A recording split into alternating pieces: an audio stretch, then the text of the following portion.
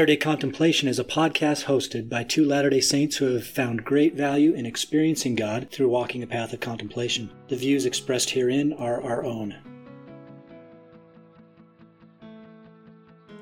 Hello and welcome to Latter-day Contemplation. We're your hosts, Christopher Hurtado And Riley Risto. Latter-day Contemplation started as an exploration of contemplative practices from many traditions to enhance our discipleship of Jesus Christ. We're by no means experts in the topics we discuss, but what we have is an openness to questions, a hunger to discover truth wherever we can find it, and a desire to share in the transformative life of inner peace. We love that you've joined us, and we hope that you find value in this community. Hello and welcome back to Latter-day Contemplation. I'm Riley Risto. And I'm Christopher Hurtado. Today it's our great pleasure to welcome LDS counselor and coach Dr. Finlayson Fife. Jennifer, we're so glad to have you on the program. Jennifer specializes in fostering couples in their intimate relationships. And as we've been talking about this, Chris, for a long time, about doing an episode on the divine feminine. But one thing always slowed us down. What is that? We needed a feminine guest, a female guest. We don't have the authority to talk about this. Right. So it's just not how it works. Just having the input and perspective of a female is really important for us. And we've talked a while about who that might be. And, you know, I've been a fan, Dr. Finlayson Fife, for a long time of your coaching online, and I'm on your Facebook page, and there's great input there, great stuff for relationships. And so I thought, what the heck, I'm going to reach out to you, and I'm so gratified that you would accept. So thanks and welcome to the program. Thanks for having me. So today, as I mentioned, we're going to talk a little bit about the divine feminine. Before I do, I want to mention too, just a quick plug for you. You are doing a podcast of your own, right? Yeah, I've been on a lot of people's podcasts, so that's an archive that I have. But then I just started my own podcast several months ago called Room for Two, where I am doing couples coaching with couples around relationship and sexuality issues. So, of course, the couples are anonymous, but it allows people to listen in on the very common marital challenges that many of us face in our intimate relationships, and allows people to listen to my input on those struggles. And so it gives people a way to understand how they're participating in their challenges and what they can do to change them. So it's been very fun and well-received podcast. And how would they find that? Just on all the big podcast providers? Yes. Well, actually, because it's a subscription podcast, you can find it on my website. If you go to finlaysonfife.com, you'll see the podcast there, and there's more information about it. And, you know, so you can subscribe there, but then you can get it on all those podcast feeds. And you're running a special on that right now. Well, actually, the online courses are 20% off for Christmas. So I have courses for LDS couples on your relationship, your sexual relationship, and also courses on self and sexual development for men and women. So those are all 20% off. But probably about the time that this podcast releases, we are actually doing a promo on that Room for Two podcast. So it's $97 a year normally, and it will go down to $79 a year just for a week before Christmas. Awesome. Look forward to that. Great. So we are talking about the divine feminine today. And, you know, this is a topic that is probably pretty popular lately, I would say. There's a lot of people talking about this. I'm not sure what spurred this groundswell of interest in the divine feminine. There's probably some overlap or carryover from those interested in this topic of Heavenly Mother, which is more heavily discussed in Latter-day Saint circles these days. But what, in your view, what are the dominant attributes of this idea of divine feminine? Yeah, so I think, first of all, just to kind of give a little context here, I think that as human beings, well, first of all, in Taoism and other philosophies, there's been a recognition of a kind of fundamental tension or a fundamental differences in approach to life. And I think it has something to do with our biology, like the right and left brain, and different tendencies in how we process information, how we act and engage in the world. And so I think because women tend to be more towards the feminine intelligence, or what is in Taoism called yin, and men more towards the masculine, or what is called yang, there is the central tension. It's often a part of attraction. It's often a part of desire, that we're drawn to that opposite energy, or the energy where we're not as strong. So what divine yin is, or divine feminine, is more this sort of expressive, compassionate, collaborative, reflective, accepting tendency, the more receptive, intuitive. So it's more free-flowing.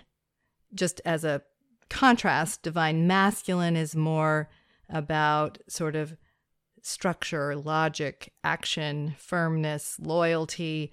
That's more the kind of the constant. And the divine feminine is more the expressive or the moving elements of our intelligence and of our humanity. And so that's kind of capturing some of the, and then one other thing I would say, and we can talk about any of this more, is that there's immature versions of feminine and mature versions of the feminine energy, just as the same with masculine. There's immature masculine and mature masculine. And so I think it's interesting that there is a renewed interest. I think in some ways that has a lot to do with, like, in the 1950s, for example, there was a lot of focus on what men are supposed to be, what women are supposed to be, very rigid ideas around masculine and feminine, very gender determined ideas that really limit men and women. They're immature. And then I think in the 70s with feminism and, just more anti-authoritarianism, which has been part of our culture in the last few decades, I think there's been much more, like, it's all open and fluid and so on. But I think that while there's strength in challenging that rigidity, I think that there's, to not acknowledge these differences, or to sort of pathologize those differences, I think we lose something that's also fundamental to who we are, and therefore undermines our strength. So I wonder if part of the renewed interest is that we're looking for something that we've overcorrected, that we've lost something that we need in order to be true to our individual strengths. The pendulum has swung the other way. Yes, exactly. And you talk about the individual nature of these archetypal characteristics, where I think a lot of people get tripped up or hung up on is this idea that if I develop any of these characteristics as a man of the divine feminine, or vice versa as a woman of the divine masculine, that somehow I'm betraying myself, my nature. Right. And I think that's not the right idea. In fact, I sometimes prefer to use yin and yang, because you don't get in this idea that as a woman I must embody only the feminine, or that somehow I'm being, like a man if I have masculine traits. I think that's not helpful. I think that if you think about Christ, he captures the divine masculine and the divine feminine. It is an ideal to develop the qualities, the strengths from both intelligences or proclivities, while I think we can still favor our natural preferred energy. And I think some research suggests that about 80% of women and 80% of men prefer that, or are stronger towards their natural, the feminine for the female, the masculine for a male. But as you develop, these are additive. This is not about, you can only have one set of characteristics. You want to be able, if you're a man, to be assertive and strong and determined, but you also are going to be lacking in your life if you don't develop those feminine qualities of being compassionate and receptive and thoughtful and reflective on your life. Just as with a woman, you want to also be capable of, fluidity and flexibility, but you want to also be able to be, able to be determined in your life or create a mission in your life. And so these are, as we develop, you often see as men and women get older that they start to develop more of the qualities on the other side. My dad became more compassionate, open-hearted, more emotional even as he got older. He was more thoughtful. He would cry more easily. My mother started her own business. She'd never done anything like that before, raised children, but then my dad was supporting her in what she was doing. And so they kind of took on opposite elements, and they were both stronger and better for having done that. Do you think that there's any relation between the idea of incorporating both the masculine and feminine, or the yin and yang, and Christ in relation to his perfection? Is that what perfection means? Yeah. So I have talked quite a bit about perfectionism in some of my teaching, and a lot of us have this limited idea that it means being flawless. And I think that comes from in Christ's time, perfection actually meant whole.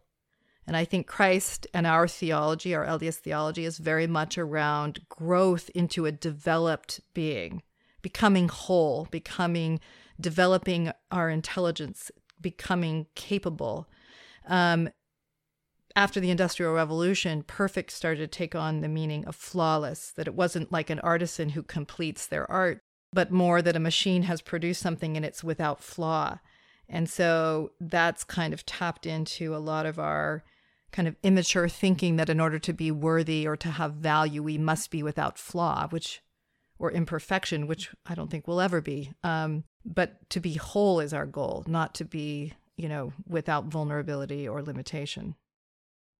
It's actually a teaching that's gaining some traction from the leadership of the church as well. I mean, someone in a recent general conference talked about the meaning of telos as complete rather than perfect, right? And so this idea it's gaining some traction, and it has a lot of validity. Now, you mentioned something that I love, is maybe replacing feminine and masculine, although we're going to continue to refer to them in this episode as divine feminine, with yin and yang. That really points to this idea that, these symbols that we've chosen, feminine and masculine, to represent these yin-yang energies, they're fairly arbitrary. They happen to correspond to something that we all experience because of the qualities that we are imbued with from each of those sides or archetypes, but they're sort of arbitrary. So by taking instead, I don't know what yin and yang mean literally. To me, they're Chinese words that have no meaning outside of just they symbolize something, right? And so that's almost better for me to have a meaningless word that just represents a set of attributes. Yes. Yeah, exactly. I just think because we have this, I shouldn't be masculine. That would make me, less of a woman or something. So it can make us resist those ideas, as opposed to, I want to be a developed person. I want to be capable of being assertive or analytical, because those are good human qualities. I want to develop those aspects of myself. But I also want to have these more yin qualities, because it makes life easier when you can pull from a range of attributes. One of the things I talk about a lot in my work is that we are beings in development. And when you're growing from immaturity into maturity, you develop into a solid and flexible self. So you become truer to who you are at the same time, and it seems paradoxical even, that you have more flexibility, you have more expansiveness in your ability to respond to things in life, because you've developed more capacity and skill. And I see this as, even in that Taoist symbol, the masculine and feminine, come together. I don't know if people can pull that image up in their mind, but within the yang, there is an element of yin, and within the yin, there's an element of yang. And so, I know in my husband, he has elements of yin that are so desirable to me, that I love, the compassion, the open-heartedness. There's masculine in me, or yang in me.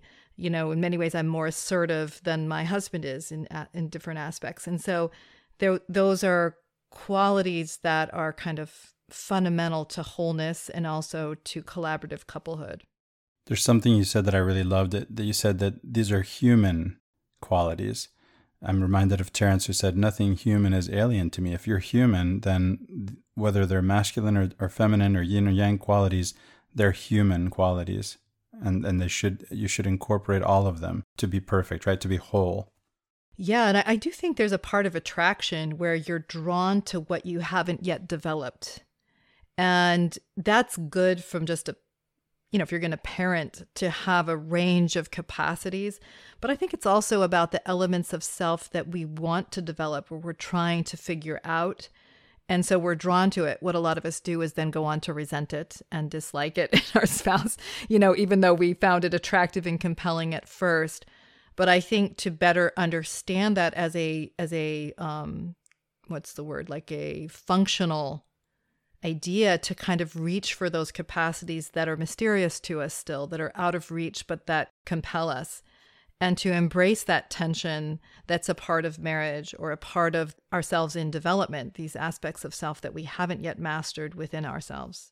Oh, I love that. It really points to sort of the immature versus mature approach to relationships. It seems like when young couples are initially attracted to each other, a lot of times the attraction is based on how it makes me feel. So I have like this selfishness almost where I'm with this person because they always tell me how pretty I look or how smart I am, and it makes me feel good. And so it's almost like a reflection of my own ego. But absolutely. But at a certain point, to become a more mature player in this relationship, I have to not only be in it for how it makes me feel, but for what it offers me down the road. And that's drawing off the energy of the other person, because this opposites attract thing is real.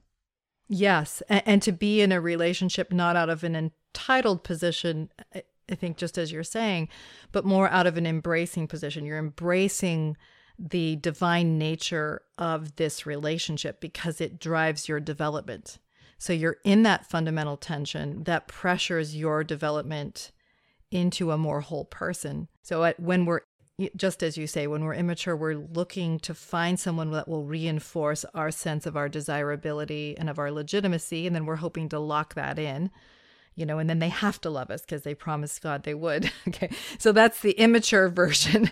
And we can talk about it in terms of immature masculine and feminine in a minute, if that would be helpful. But it's need-based. It's like, I need you to legitimize me. And I want what's different than me to legitimize me. Rather than, and then what happens is that breeds resentment, because that won't legitimize you. And, when your partner does things differently than you and they don't legitimize or like the way that you're different than them, you can think something's wrong with the marriage, wrong with your spouse, wrong with you, and resent it, as opposed to, no, I locked in a system that will pressure my development to understand what I don't yet understand, to develop more flexibility, to develop more compassion, to develop more ability to hold my own in the best sense in a partnership, right? These are things that in order for that partnership to thrive, a kind of development must happen within the individual for the collective to thrive.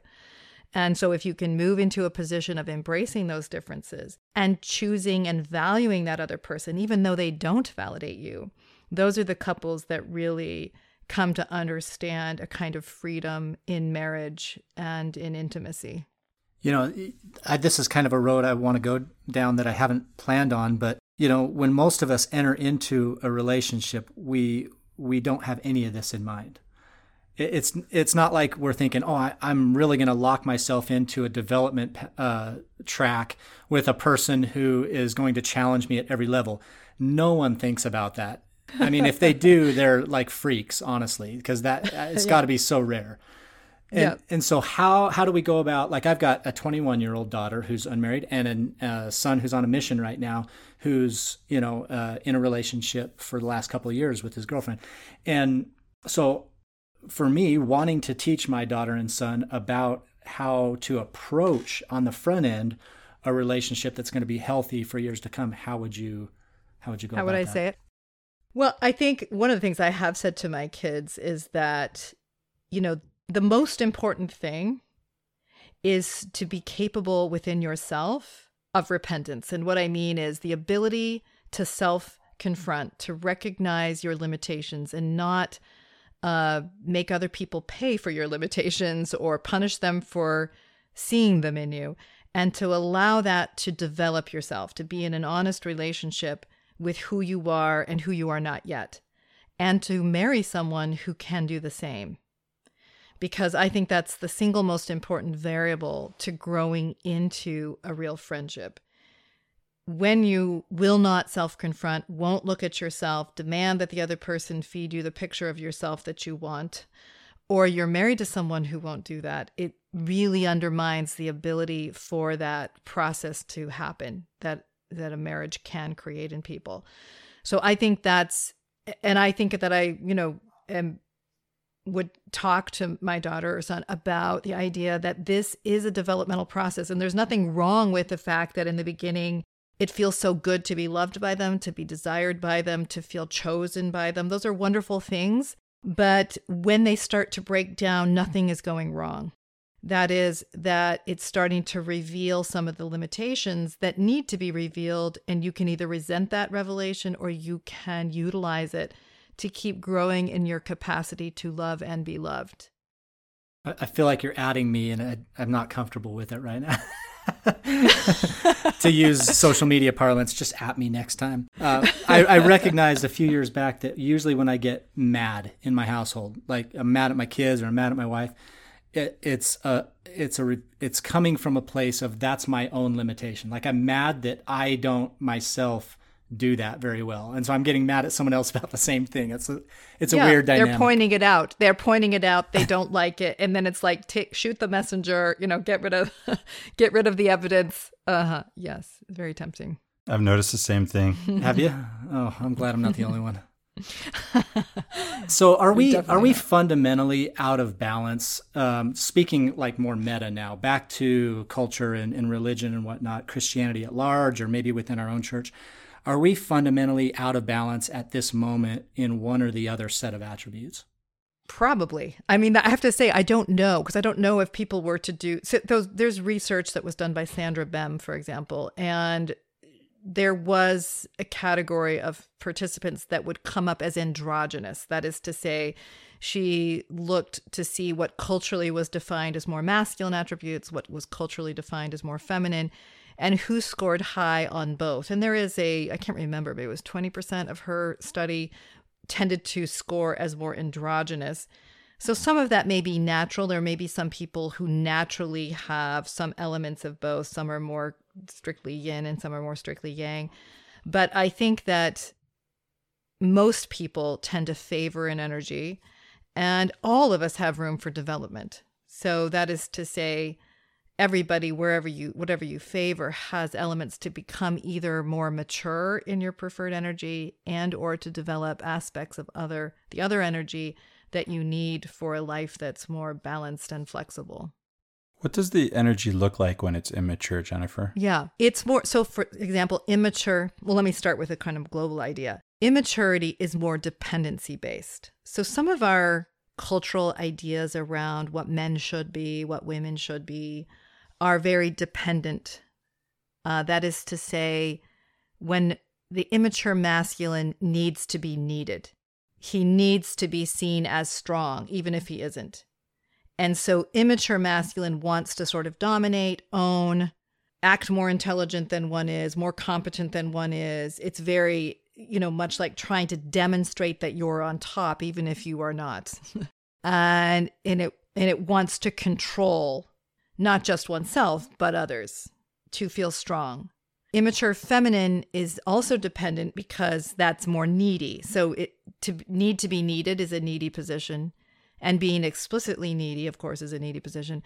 But it's more like, I want you to take care of me. I want you to give me a life. I want you to make me feel good about me because I'm insecure and uncertain. And if I can just slide underneath you, I'll make you feel like a man. And then you can make me feel like I'm a desirable woman. And that's inherently dependent. I don't know that there's another way to do it in the beginning because it's where we start. We're looking outside of ourselves to manage the question of who we are and whether or not we're sufficient. And a lot of us are taught to do them in these archetypal immature masculine and feminine ways. So many couples start out that way, and then they come to see me about the time that the resentment is just breaking the sense of friendship and partnership because the immature masculine doesn't feel reinforced, doesn't feel desired, admired, doesn't feel sufficient gratitude for all he provides. I'm just going to do it in the kind of stereotypical way. And the immature feminine is like, look, I don't feel good about myself. You don't make me feel desirable. You don't make me feel good about me. And what have you done for me lately? Kind of. And, that I've kind of capitulated to you and I don't feel good about me and it's your job. That's immature feminine. It's sort of hiding in that place of dependency.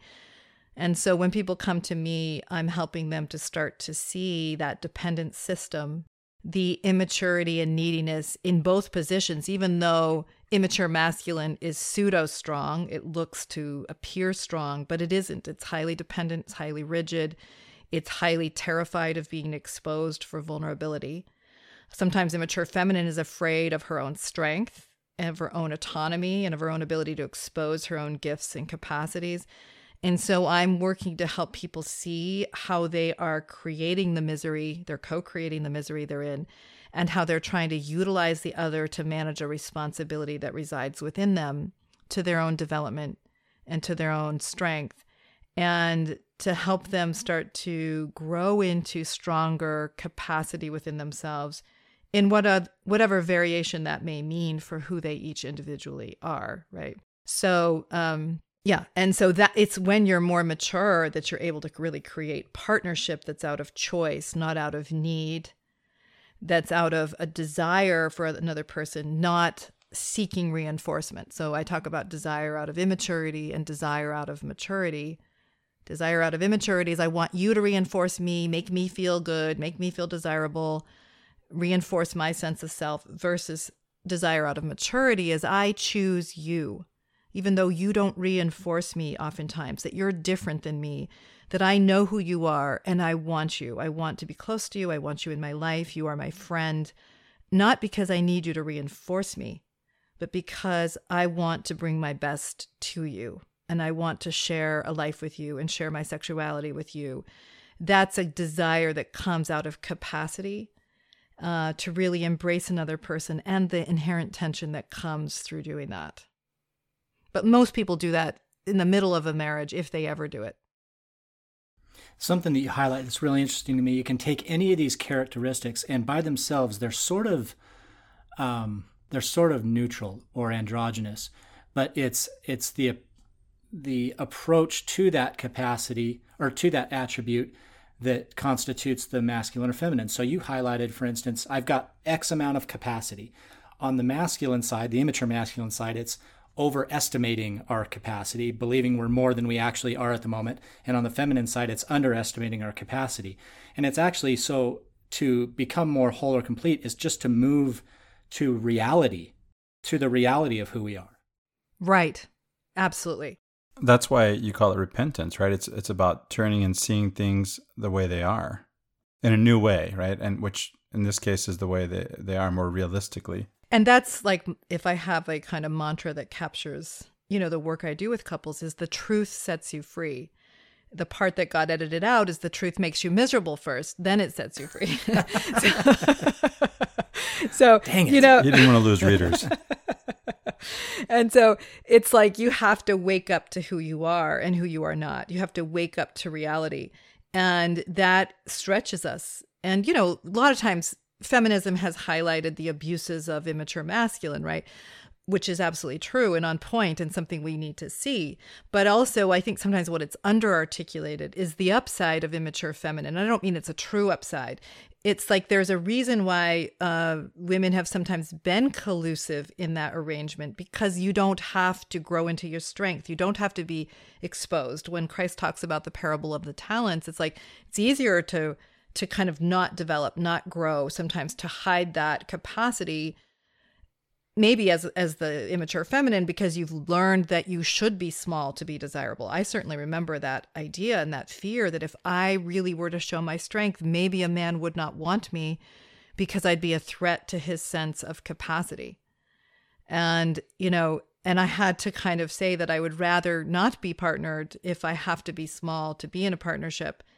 I'd rather be who I am and be true to myself and find somebody who that is not threatening to. And I'm really glad I went that route because that's the only way you can have a marriage that's really happy, because the happiest people feel free to be themselves and to expand themselves in the context of marriage. That sounds like a real testament to your husband, John, as well, who we just met pre-show. Yeah. That he is comfortable with your capacity being expressed. Absolutely. This is all really exciting. Yeah. At our wedding dinner, this is before I really, I was still in my PhD program when John and I got married. And at our wedding dinner, he stood up and said, I know Jennifer has a real gift, and I want to support her in that gift because the world needs the gift she has. And it's like he could see it, and he already knew that and that was not threatening to him. and this was coming out of dating people where it did feel threatening, where, I had a guy I really liked who said, I just don't feel like a man when I'm with you. And I'm like, wow, what does that mean? Like, I'm that emasculating. I don't want to think of myself that way. But for John, that just wasn't the case. Like, it felt natural and comfortable and right for him to support that and it's, for me, that's a function of his strength, a function of his clarity of self, that he can support something for the greater good, even if it doesn't reinforce or make him look strong in some overt sense. And I respect that deeply. It does speak to his development of more of the divine feminine side of things, which essentially is being willing to be submissive and take a supportive role. Right, to support a larger mission. That's right. So I think I had a stronger sense of mission, even though to me it was unarticulated at that point. I didn't quite, I was thinking more about, being a mother and being home, which I did do for years. But I think that was in me. And I think John could feel that was in me. And it felt, that's right, that is a divine feminine quality, which is it felt and has continued to feel comfortable to him to support that mission. And yeah, which has been such a gift for me, and I'm so grateful for it, and a gift to anybody that I've been able to help, because I do have this supportive, kind presence in my life that gives me that strength that I need. That's beautiful. So I wanted to, we've talked from almost like a secular standpoint here. Really, these concepts can apply to anybody, in or out of religion. But there's actually a pretty strong hint of this in our own tradition, if we'll follow it. And that is in the temple. There's a very gendered approach to the temple that, it may be somewhat a vestige of the tradition of separating the men and the women and having separate development tracks, but there also could be kind of a spiritual approach to this that really approximates a lot of what we're talking about here in the individual. And so if we see the temple as kind of that microcosm of the individual developing through the stages of becoming a complete person, then integrating the divine masculine and feminine within the individual, the temple really becomes a great symbol for that, doesn't it? I've never thought about it, but yeah, maybe.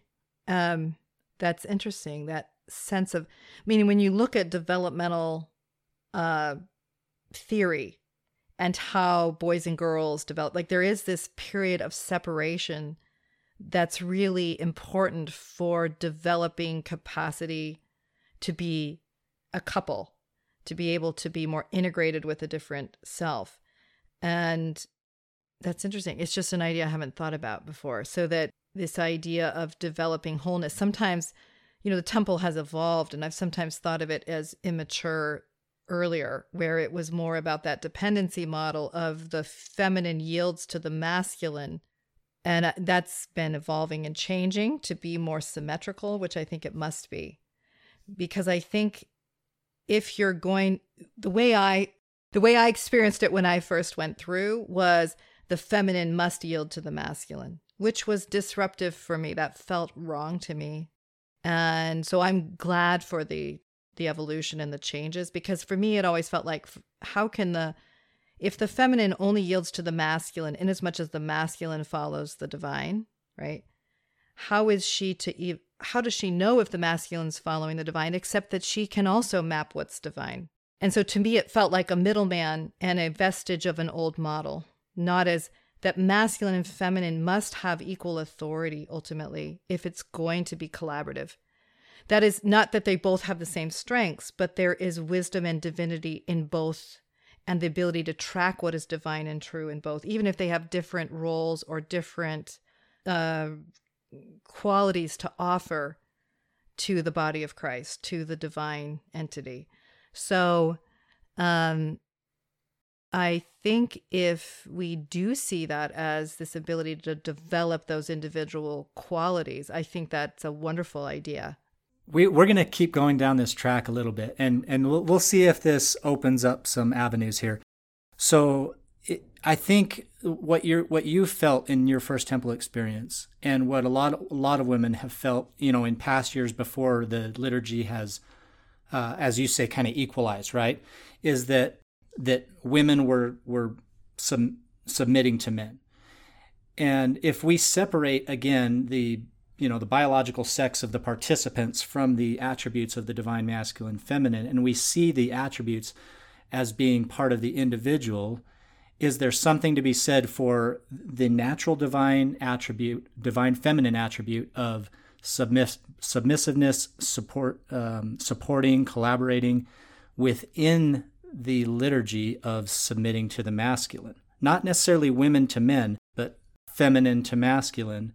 Is there something to that? And then the other idea too is that, the masculine seeks you. It's almost like, I will impose upon you this commandment, this idea, this rule, this structure, this order, whatever.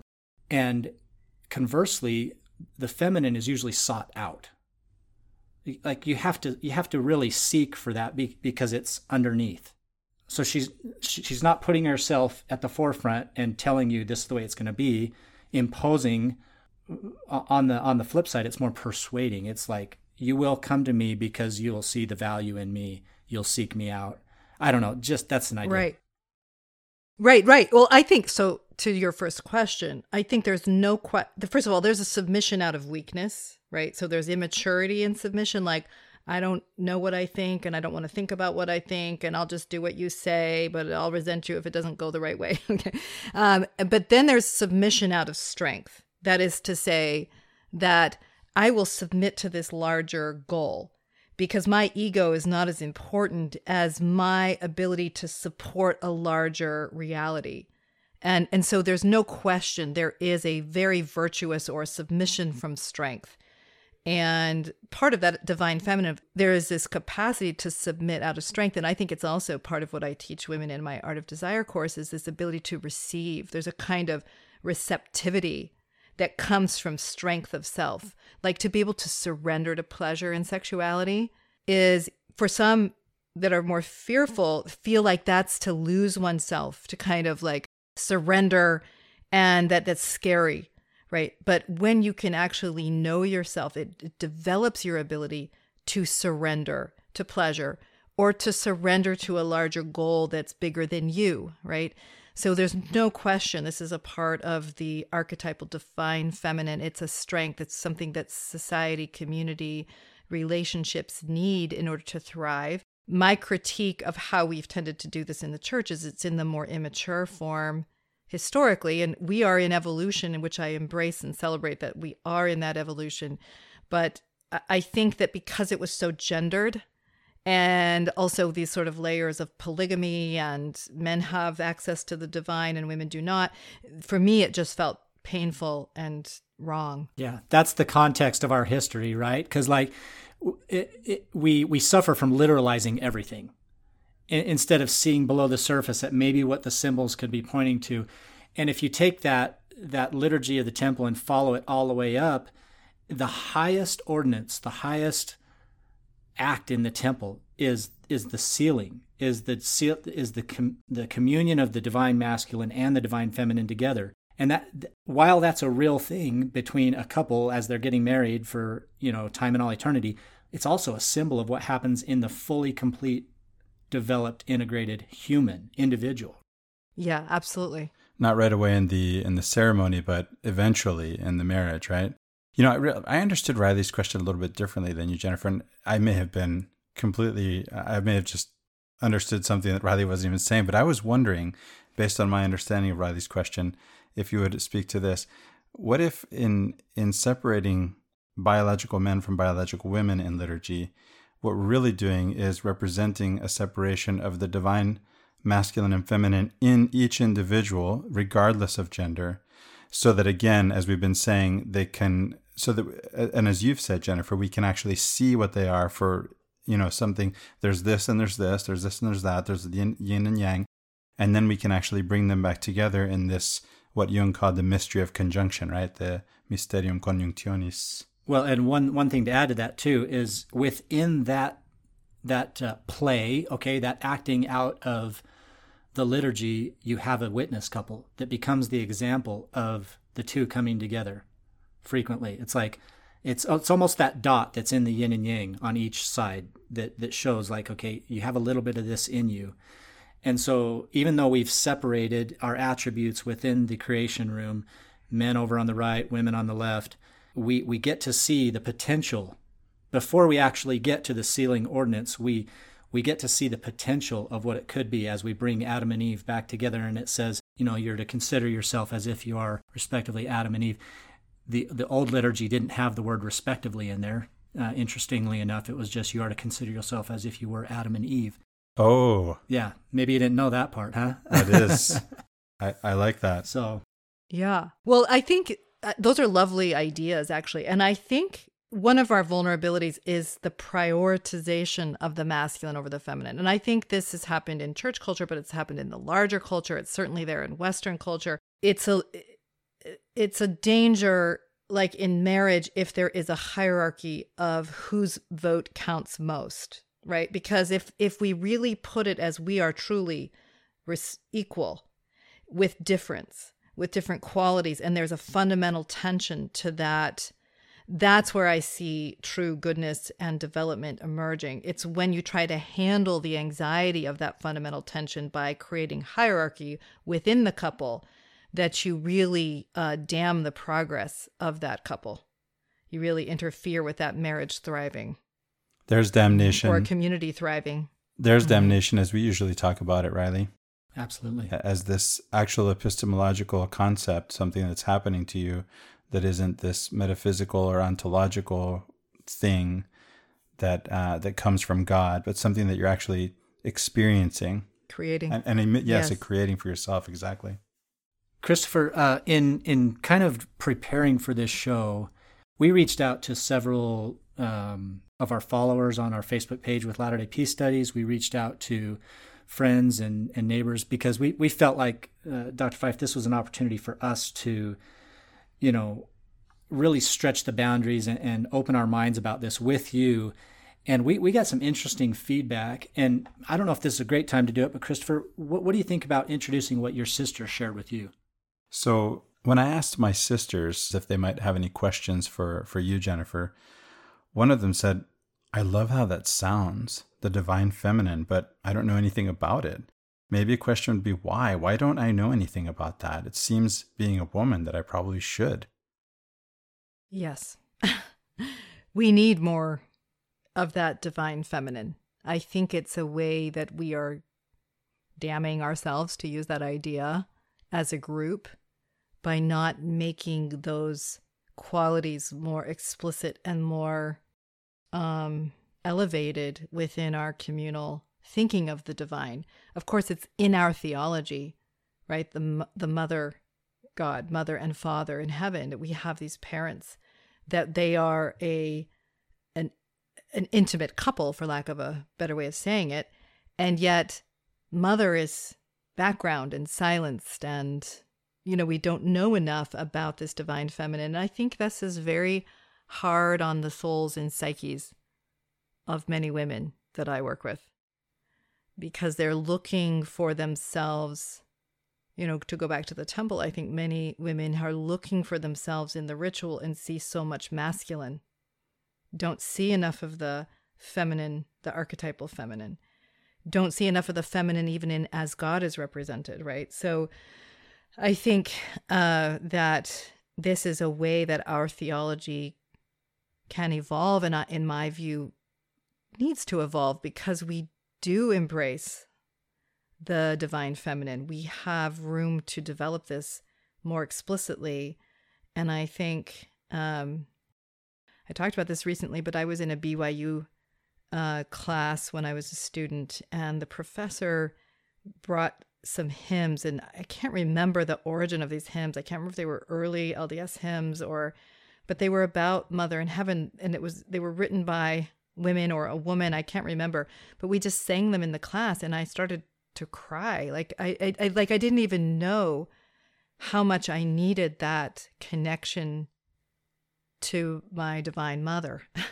And it's like my soul only knew it as I started to experience it and express it. And I think that we are looking for her. I think culturally, women are looking for her.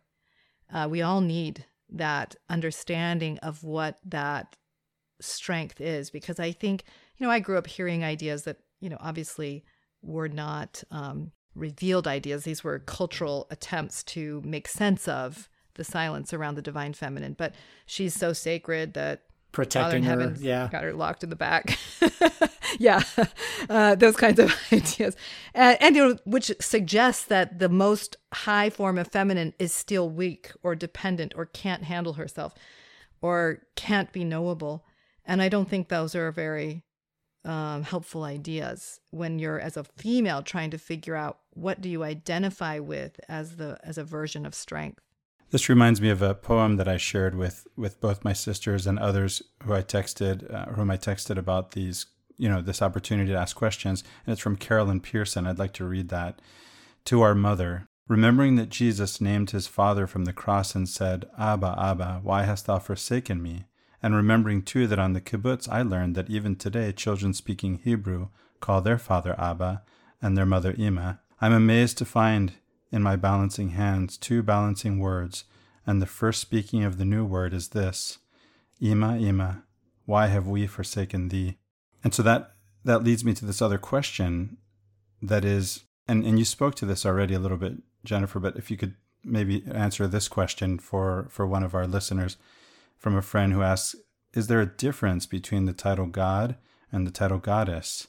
Will I as a woman ever be a god, or is it goddess? Are the titles like man and woman, each having different biology and gifts? Having just read section 137, I wonder at the description from the prophet Joseph. I think this is a separate comment or with a question. He said he saw God on his throne and Christ next to him. Then he mentions male prophets, etc. Since I've read this book of poetry, she was referring to Carolyn Pearson's book, it was glaringly obvious that there was no mention of Heavenly Mother. Why is she absent from all of our recorded accounts of heavenly visions? I don't know if you can speak to that. Yeah, well, these are questions I've certainly had for a long time and have cared very much about. And the hopeful part is that we are a faith of ongoing revelation and ongoing development. And we are also individually immature, but we are also institutionally immature, in my opinion. And as Joseph Smith talked about, and many church leaders have said, that we need to keep our hearts open to be able to receive greater wisdom. But I think we are often limited by the cultural immersion in which we exist, because we can't change what we can't see. And when we can't see it, because we're so accustomed to a way of thinking, that we limit what we can really understand about divinity. And so I wonder if part of our interest in the divine feminine is about our own evolution as people, that we know what questions to be asking. We're knowing where to seek. It's already in our theology. This is so much what the work I do is looking at our theology that provides for so much. And yet we often are interpreting it at an immature level. And yet there's so much there to provide for our ongoing spiritual, relational, and sexual development even. And so I think we have forsaken our mother. I think it's going to come from our ability to see. She's there, but can we see to bring her into our psyches and into our hearts? And so I think much of it is a lot of the work I do with women in the courses I teach and the workshops I do is helping women to embrace their strength unapologetically, embrace their capacity, embrace their wisdom, embrace their sensuality, embrace their sexuality. I mean, I've talked to women about being a female goddess, a sexual, sensual, emotive, earthy creature, which the divine feminine is, and to embrace the goodness that's in that. Because I think so often women have been taught to hide it, to press it down, to be afraid of it, to our shared weakness.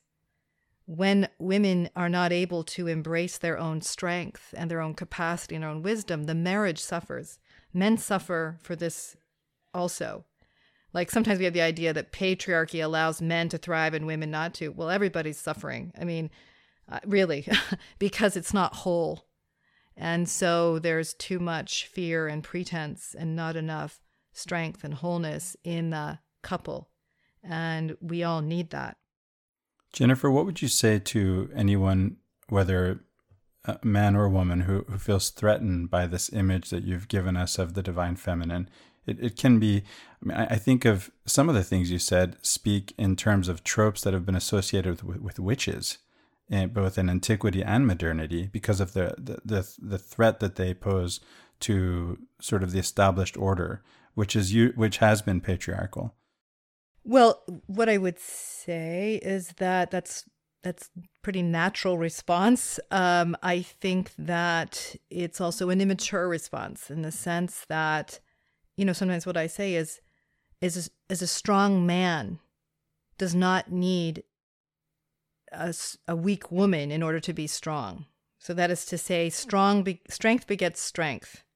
Weakness begets weakness. And so it may feel threatening, but what we want is the capacity to be strong enough to handle that natural tension. If the feminine is about fluidity and expression and sensuality, there's often an inherent unease with it because it represents change, it represents uncertainty, it represents what we don't yet know, what we haven't yet mastered. And part of spiritual capacity is to tolerate better uncertainty. We don't really think of spiritual. We think of spiritual as having all the answers. We've got it all nailed down. We love that idea. I mean, who doesn't? Because that makes us feel less insecure. But really, I think it's more about the ability to tolerate what we don't yet know, what we can't control. Like as a parent, so much of loving is tolerating what you can't control, because that allows you to love and to care, even though it may put you up against disappointment or loss or, uncertainty. And so this ability to handle growth, I talk about discomfort for growth a lot. Faith is about reaching into the dark and tolerating what you don't yet know, what you haven't yet mastered. You have to handle that uncertainty to grow into deeper knowledge and wisdom. And the feminine often represents that uncertainty or change and shift. For us to be a robust faith community, we have to tolerate that inherent tension without trying to dominate it, snuff it out, push it away from us. It doesn't mean we just rush to every critique, of course, because there is a tension between the wisdom of conservatism and liberalism. There's wisdom in both, right? To be able to hold on to what we know. But as I listened to a podcast by Malcolm Gladwell several years ago called Generous Orthodoxy, and he talks about in a couple of different stories this fundamental tension between holding on to tradition, but allowing it to evolve, and the flexibility that we need to stay relevant, to keep thriving. It's always uncomfortable. Growth periods are uncomfortable, but they give us the capacity we need to thrive in those periods of more stasis. And so it's learning to develop the capacity to embrace that tension and that uncertainty. To back up to something else you said, Jennifer, you hinted at the idea that we have to seek Heavenly Mother to find her. And this is, we've forsaken her, as Carolyn Pearson Pearson has said. And so I know that we just finished a study of the Doctrine and Covenants as a church, and here at Latter-day Peace Studies, we podcasted all year on the Doctrine and Covenants. We have so many, all of these revelations that we have, they come from questions. We have so many examples of how the heavens are open to us when we ask questions. So keep asking those questions, guys. Yeah, and one thing too you mentioned is, we're in this immature phase, and that's not necessarily a critique as much as it's just a chronological reality. Like, we've been around for 200 years. There are churches who have already worked through some of the bugs that we're kind of still working through. The beautiful thing about what we have is we've been bequeathed, so to speak, with this endowment of continuing revelation. I can't even imagine Joseph Smith, who was, famously railing against the creeds and the orthodoxy of his time, just going forth and instituting a new orthodoxy and saying, your orthodoxy is wrong. We're gonna institute this orthodoxy instead. That wasn't the model. That wasn't what he was trying to communicate. And in Doctrine and Covenants, Chris and I have talked about this extensively. It wasn't so much what came out of his exploration that was so revolutionary. It was the exploration itself. It's like teaching us that, we can do the same thing. We can ask, we can learn, we can explore and have new revelations just like he did. I mean, he's a person. We're persons.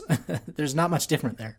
And our last episode was on perennialism. And so, considering that we are in this phase or this stage where others, among Christians have been through this phase or stage already and matured and, worked through it and passed it, we can actually turn to those other traditions and we can take the best because this is the fullness of times, right? We can take all of what has come down to us from God in all ages and incorporate it. Well, and we have this tension of like, here are the rules, obedience has a virtue in it, has a value in it, but then personal revelation. So that is this intention between, here's the structure, but you must be a seeker. You must pursue what is true for you. You must take responsibility for your morality. And that's something I think we underemphasize to our detriment because we need that diversity. We need that wisdom that's coming from all of the different individuals in pursuit of truth for us to be strong. That will develop us. Whenever you have someone who starts subjugating their view out of fear, whether that's in a marriage, in a family, you start to handicap the vitality or the growth capacity of that organism. And so, if you're dissenting from an honest and earnest place to create a stronger reality, it's a virtue. Even if you're wrong, okay, it doesn't mean you have to have everything right, because even that dissenting view allows others to consider what they think is right, to refine their thinking, to think about the aspects that they hadn't accounted for well enough, to be in a prayerful seeking, which I think is so much a part of our faith, is this pursuit of knowledge, which is how it began. So, yeah, I think that one of the aspects of my faith, as I took it in as in my earliest years, was this idea that the truth mattered and pursuing it was good, and that it was a process. So that for me, and maybe it was partly my family's style, but I really saw that as really fundamental to being a Latter-day Saint, and not about just landing at the right answer and getting in a sort of static, kind of rigid position, but to stay open and pursuing of true wisdom. Well, Jennifer, this has been a fascinating conversation. We really appreciate you coming on. I've learned a lot from this conversation just in the exploration we've gone through. We're rounding up to about an hour right now. Is there anything you'd like to close with? Any thoughts that you've had that have come to you during this discussion that you think this would kind of sum up your feelings about the divine feminine? Well, I don't know. This is not kind of an undeveloped thought. It's just sort of coming into my mind. But we're in a period of transition, I think, in the church that's a little bit scary. To go back to how change can feel frightening. There's, I think a shift in how we access information. With COVID, there's been a lot of challenge, I think, to what have been ideas that sort of held for a long time. And I think that it's something that out of fear could push us either into rigidity or departure. And I'm just hoping that we can stay in that tension to keep evolving as a faith community, that we can embrace the uncertainty, that we can allow it to inform us, to allow us to keep growing and evolving and becoming more divine, to becoming more Zion-like, becoming wiser as individuals and collectively. Because, there's so much good here and so much room for us to grow. And so I do hope that we can stay invested in our individual ways in continuing to develop and contributing to the development through our honest engagement as a community. Amen and amen. I love that. And it really points to some of the work you're doing, especially. I mean, being engaged in this work is another form and expression of leadership that this church desperately needs and has always been there. and is now starting to really come to the fore. We really appreciate the work you're doing. I know there's many couples out there that appreciate what you're doing for them in trying to counter some of the narratives that have been dominant over the last however many decades. We appreciate the work that the leaders at the top and that they're contributing to the church and to the world. And I too am in for the ride on the tension between the balance of, grassroots and hierarchical leadership. And I think that we all have space to change in that work together. So again, I appreciate the conversation. Chris, anything you want to close with? Just amen and amen. I agree with you, Riley. And thank you, Jennifer, for being with us. It's been a pleasure. Thank you. I've really enjoyed it. So, folks, if you want to learn more about Dr. Jennifer Finlayson-Fife, you can again go to www.finlayson-fife.com. And her new course coming out called Room for Two, the podcast, Room for Two is out. So check out her podcast, and we're again thankful for you to come and join us, and look forward to speaking with you again. Yeah, we hope to have you back. Thank you. I'd be happy to. For Latter-day Contemplation, I'm Riley Risto. And I'm Christopher Hurtado. Have a great week, everyone.